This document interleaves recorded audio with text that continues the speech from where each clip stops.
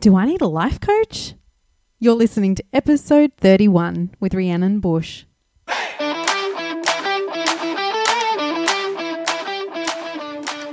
Welcome to the Do I Need a Life Coach podcast. We're here to discuss the ins and outs of the life coaching industry and give you tools to use to see for yourself.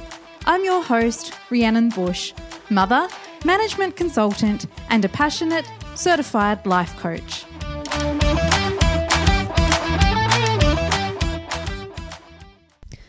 Well, hello, my friends. Episode 31. That's exciting. I'm super thrilled to be with you here today. I've been really topsy-turvy over the last few days, more so than usual. I'm fairly up and down as a person. You know, I go through really quite high emotional highs, emotional lows. And it's just the way that I've always been, and have learnt to recognize what's going on and start to just do a little bit more self-care, or, you know, just, it's taken me a while, but I can recognize what it is that I need, and then try to do what I need to do to, give myself that, which has always been really, really interesting. And it's funny when certain things happen and I'm like, okay, well, maybe this is what's going on, and then that happens. And I'm like, I knew. We've come off a really topsy-turvy couple of weeks. My son, who's 3.5, has been to emergency 3 times, which has been terrifying and overwhelming. And, you know, he's on the mend. He's okay. He just had severe croup, which I didn't even know was a thing until my son had it. But I just cannot quite believe the care that we had from the nursing staff and from the doctors and everybody in emergency, and then in the, children's ward, and everyone was just unbelievably nice and accommodating, and it makes me really emotional. They were absolutely brilliant, and I can't thank any emergency services or hospital staff. I can't thank you enough for the amount of not only attention but care and concern that you show. One of the nurses was saying that, there's a desensitization to what happens for them, that it's normal to see children in there and quite sick, or to see patients that are very, very unwell. And so there is this sort of desensitization that happens, because I offered my services. Basically, I said I wanted to go and do some work for free to help them, reconcile emotions and communication and things like that. And that's how the conversation kicked off. And it just, even though they have that desensitization, which is what enables them to perform and to actually do their role, fulfill their duty, the amount of just humanness and care for not only my son but for me was very touching. So if you work in the medical industry, such a heartfelt thank you for what you do and what you, the role that you play in people's health and well-being. It's truly inspiring and amazing. So yes, very, very grateful. Today we're talking about self-discipline, linking it with our self-worth. So something that keeps coming up for me more and more lately is how linked those two are.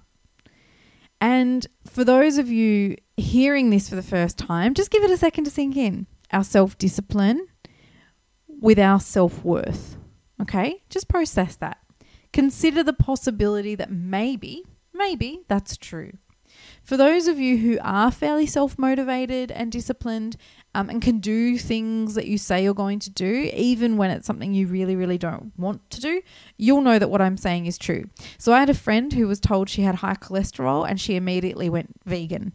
And this is a friend who used to work in a steakhouse. You know what I'm saying? Like, she really, and she just did it. Okay.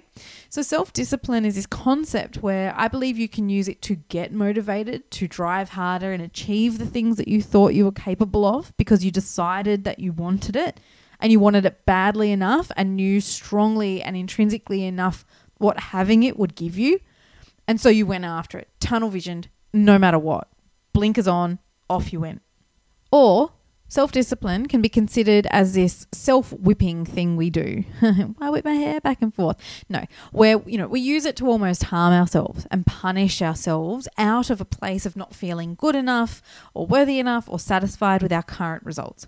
So keep that in mind as we're going through this today, and please try to use what I'm saying in this episode for good and not for evil. This is just a concept, a thought to think about, something to ponder, and decide now or later how you feel about it, okay?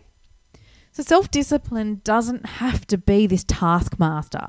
It doesn't have to be the stick approach with ourselves. It can be done gently and kindly and with love. And the way that this has showed up for me in my life is in my 20s, I used the stick approach. Definitely. And when it came to dieting and exercise, very specifically. So I would exercise in the morning when I went to the gym before work. I'd go Monday, Tuesday, Thursday, Friday, and it was often a punishment for the food I'd eaten the night before. I almost weaponized my workouts. And sure, there were elements of that served me based on the fact that my workouts were intense and I would work out a lot harder. I once had one of Damien's colleagues, a PT. He was so ripped, like really took care of his food, and he worked out for hours a day. I wish I had the time. Correction, I have the time. I don't prioritize that time. I'll just be very clear about that and above the line about that. But he was unbelievably fit, and he really took pride in looking after himself. And he said to me once, "You work out like a demon." And it was one of the greatest compliments I think anybody has ever given me. I was like, oh, thank you. But working out hard has always felt great. And by hard, I mean intense. And after the workout, it still felt good, but I also knew it was a punishment. And sometimes I would even let that be the excuse to eat what I wanted, like that night, knowing that I was going to work out the next morning. Okay, so, I took it to the extreme. And this is not a demonstration of value. This is a reward punishment cycle, a vicious cycle that I was in for years and years. Also, the stick approach or the taskmaster is a very masculine energy. Now, when I say this, if you're rolling your eyes at me, the most feminine women can have a masculine energy. I've heard energy described as, masculine is when things are leaving the body. For example, breathing out, doing a poo, pushing out a baby, burp, etc. And feminine energy is when things enter the body, when we eat, when we inhale. And I wanted to say make love, but I'm hesitant to say that or adhere to this definition, considering some of the clients I've worked with and knowing very negative sexual experiences that they've had. So that's one theory on defining masculine and feminine energy. Whether you agree with that or not, is something for you to think about. When I think of masculine and feminine energy, I think of masculine energy being quite dominant, not necessarily in a negative way, but in a powerful, proud, I'm here type of way. And this is why women can have masculine energy. I would say I have masculine energy. Feminine energy is nurturing, not weak and vulnerable, but caring, kind, and strong. It's the lioness who looks out and takes care, but also drags the cubs back in line for their own protection and development, right? Feminine. As I've been evolving, what I've realized is that where my focus has been and what I've paid attention to hasn't always served me. I've been focused on how fat I felt or how negative things were or the lack in my life. And instead of shifting my focus to things that were positive, wins I was having, to the things that were going well and being grateful, I was able to really step into that thankfulness and appreciation for all that I am and for this incredible body that I have that's enabled me to do so much for all that I do have and for the life that I live, right? So when I come from that place, a genuine, grateful place, I want to treat myself better. It's far easier. It's the carrot. When I treat myself better and I feel valuable and worthy and it comes from a place of abundance and resourcefulness, it works. It's a path of much less resistance instead of this punishing cycle that I had going on before. I see the same thing with most clients I work with. When they can begin to balance their masculine and feminine energy better, and some may have varying degrees, but usually when clients begin working with me, their balance is way out of whack. When clients come to me, they're either pushing and punishing, usually in a very unresourceful masculine energy, and their feminine is absent. So this is usual, and in this state, the feminine energy can't come in and nurture, which means if my client is a female, she's stressed, she's pushed and pulled in every direction, she's serving everybody else but herself or before herself, she's tired, she's run ragged, and she's exhausted. She's holding it together, but she's on the brink and she knows it.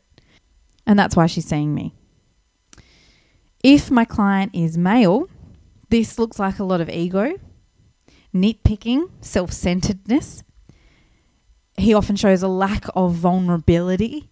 He can't be soft because he's usually viewing soft as a weakness, which means he's in an environment where he feels he needs to win. Soft will mean he's truly unable to connect with others on an emotional level. He'll railroad.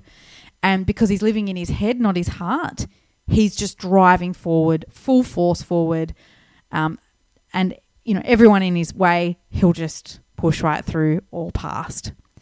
When he takes that home, it looks like disconnectedness with his partner, resentment, a distant relationship with his kids, and a lack of intimacy everywhere. Because while he may find sexual release, it's exactly that, a release, not a connection, not an emotional experience, but a way of exuding power and control. For me personally, this war was with my weight, my work, my finances, many areas of my life.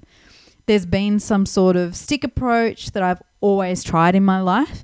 And if you know about the carrot and stick approach, it's a metaphor where, if you haven't worked it out by now, if you need a donkey to move, you can either hit them with a stick, which is not nice, or you can entice them with a carrot. So for coaches listening, this seeds into moving toward or moving away motivation. So anything we want, we will move toward. As in we're incentivized and we're seeking pleasure, we'll move towards it. Or we will choose to move away from pain, negative feelings, things we don't want to experience. We'll move away. And we will always be moving one way or the other, toward or away. You personally will have a preference as well. So we all move away from pain and towards pleasure, but you will often have a preference because of the way that you view the world. And you will lean more towards chasing after things that you want or moving away from things you don't want. All the things that I used to do generally when in my masculine were away from pain. And when we're moving away from pain, typically that is rooted in scarcity and lack. Whereas when we're moving towards, it's from a place of abundance, sometimes enlightenment, and often for the outcome of a reward or an achievement. If we go back to using the gym as an example, for people who don't go or aren't in the habit of going to a gym, when you start going to a gym, you might find it really difficult to get in there. And this can be for many reasons. It's a multifaceted hurdle to overcome, like neurologically speaking. And if telling somebody, hey, just get in the gym worked, nobody would need a coach. A big reason I never used to want to get in the gym is that for the most part, being in the gym hurts physically. Exercising physically hurts. It feels difficult. It feels awkward in our bodies, especially when we're not in the habit of it. When we're not in the habit, it hurts that much more. So I ran up a flight of stairs the other day. I was in my heels that I wear to work, and I was carrying my 18-month-old baby girl. And honestly, my body felt so heavy and so sluggish. It was so hard. But all the weights, cardio, the sweat, the planking, whatever it is that you're dreading in the gym, yeah, it hurts.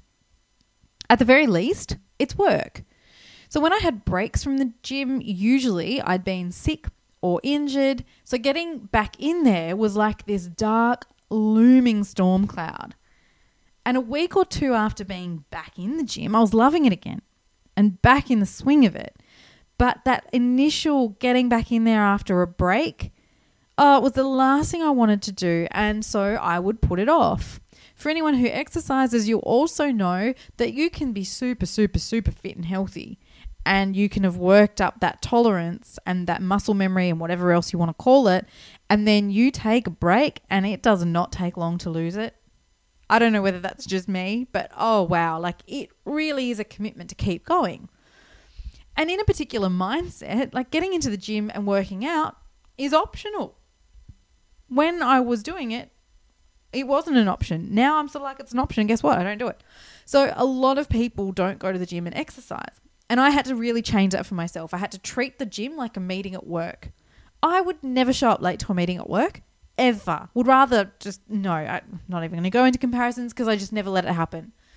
But I had to hold myself to that same standard to get myself in the gym. I knew that at night I was way too tired. I was exhausted of an evening, still am. I'm much more of a morning person, got a lot of energy in the morning. Like I'm peak performance first thing in the morning. And when I did that around like creating the gym to be like a business meeting, a work meeting, it was a game changer and it made it that much easier. So getting back to moving away from or moving toward motivation, because the reward after we've been to the gym, as in immediately after, like when you're showering and you're a bit sore in a good way, you get all those endorphins or the dopamine, or even weeks later when you're starting to notice your musculature or your energy levels changing, or even the fact that you're not hating getting in the gym anymore, you've got to do the hard stuff first and then you get the reward. And it's the same as anything really. So find a way to do the hard things, the things you don't want to do. Motivate yourself towards or away, however it works best for you initially. Only you can judge which one is better for you. Just do whatever it takes to get started. And then you can switch your motivation because the reward will come afterwards in the way of self-satisfaction, pride, endorphins, dopamine, just having that self like, yeah, I did it. You know, I actually did it.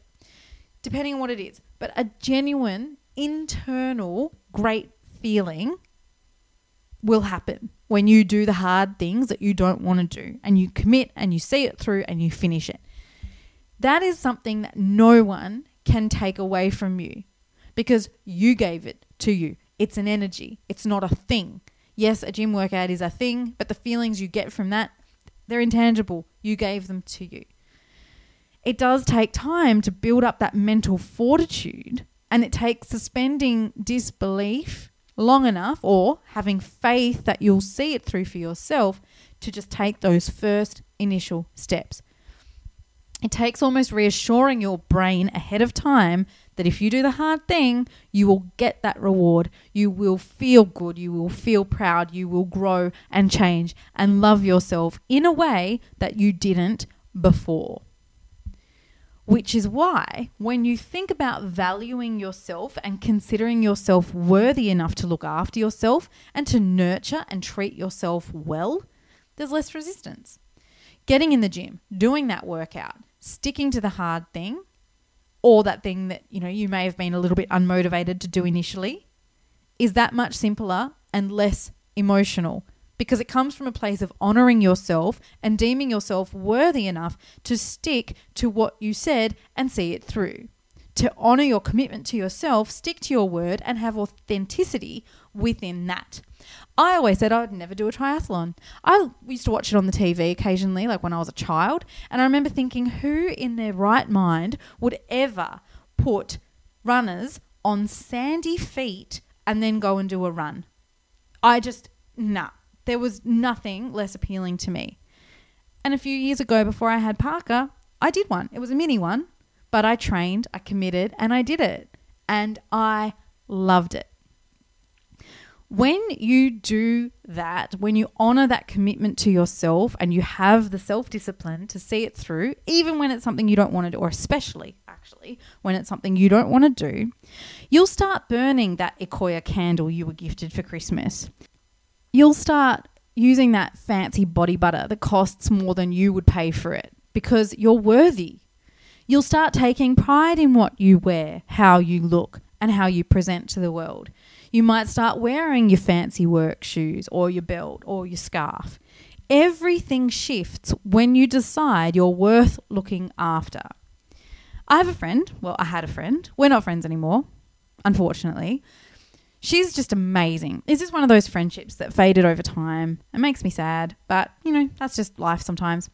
But Jacinta has been a dancer her whole life, and she's absolutely incredible.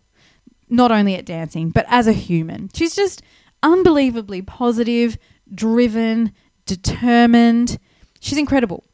And over the time I've known her or have been connected to her in some way, I've watched her transition and transform from strength to strength as she discovers more and more about who she is and who she wants to be.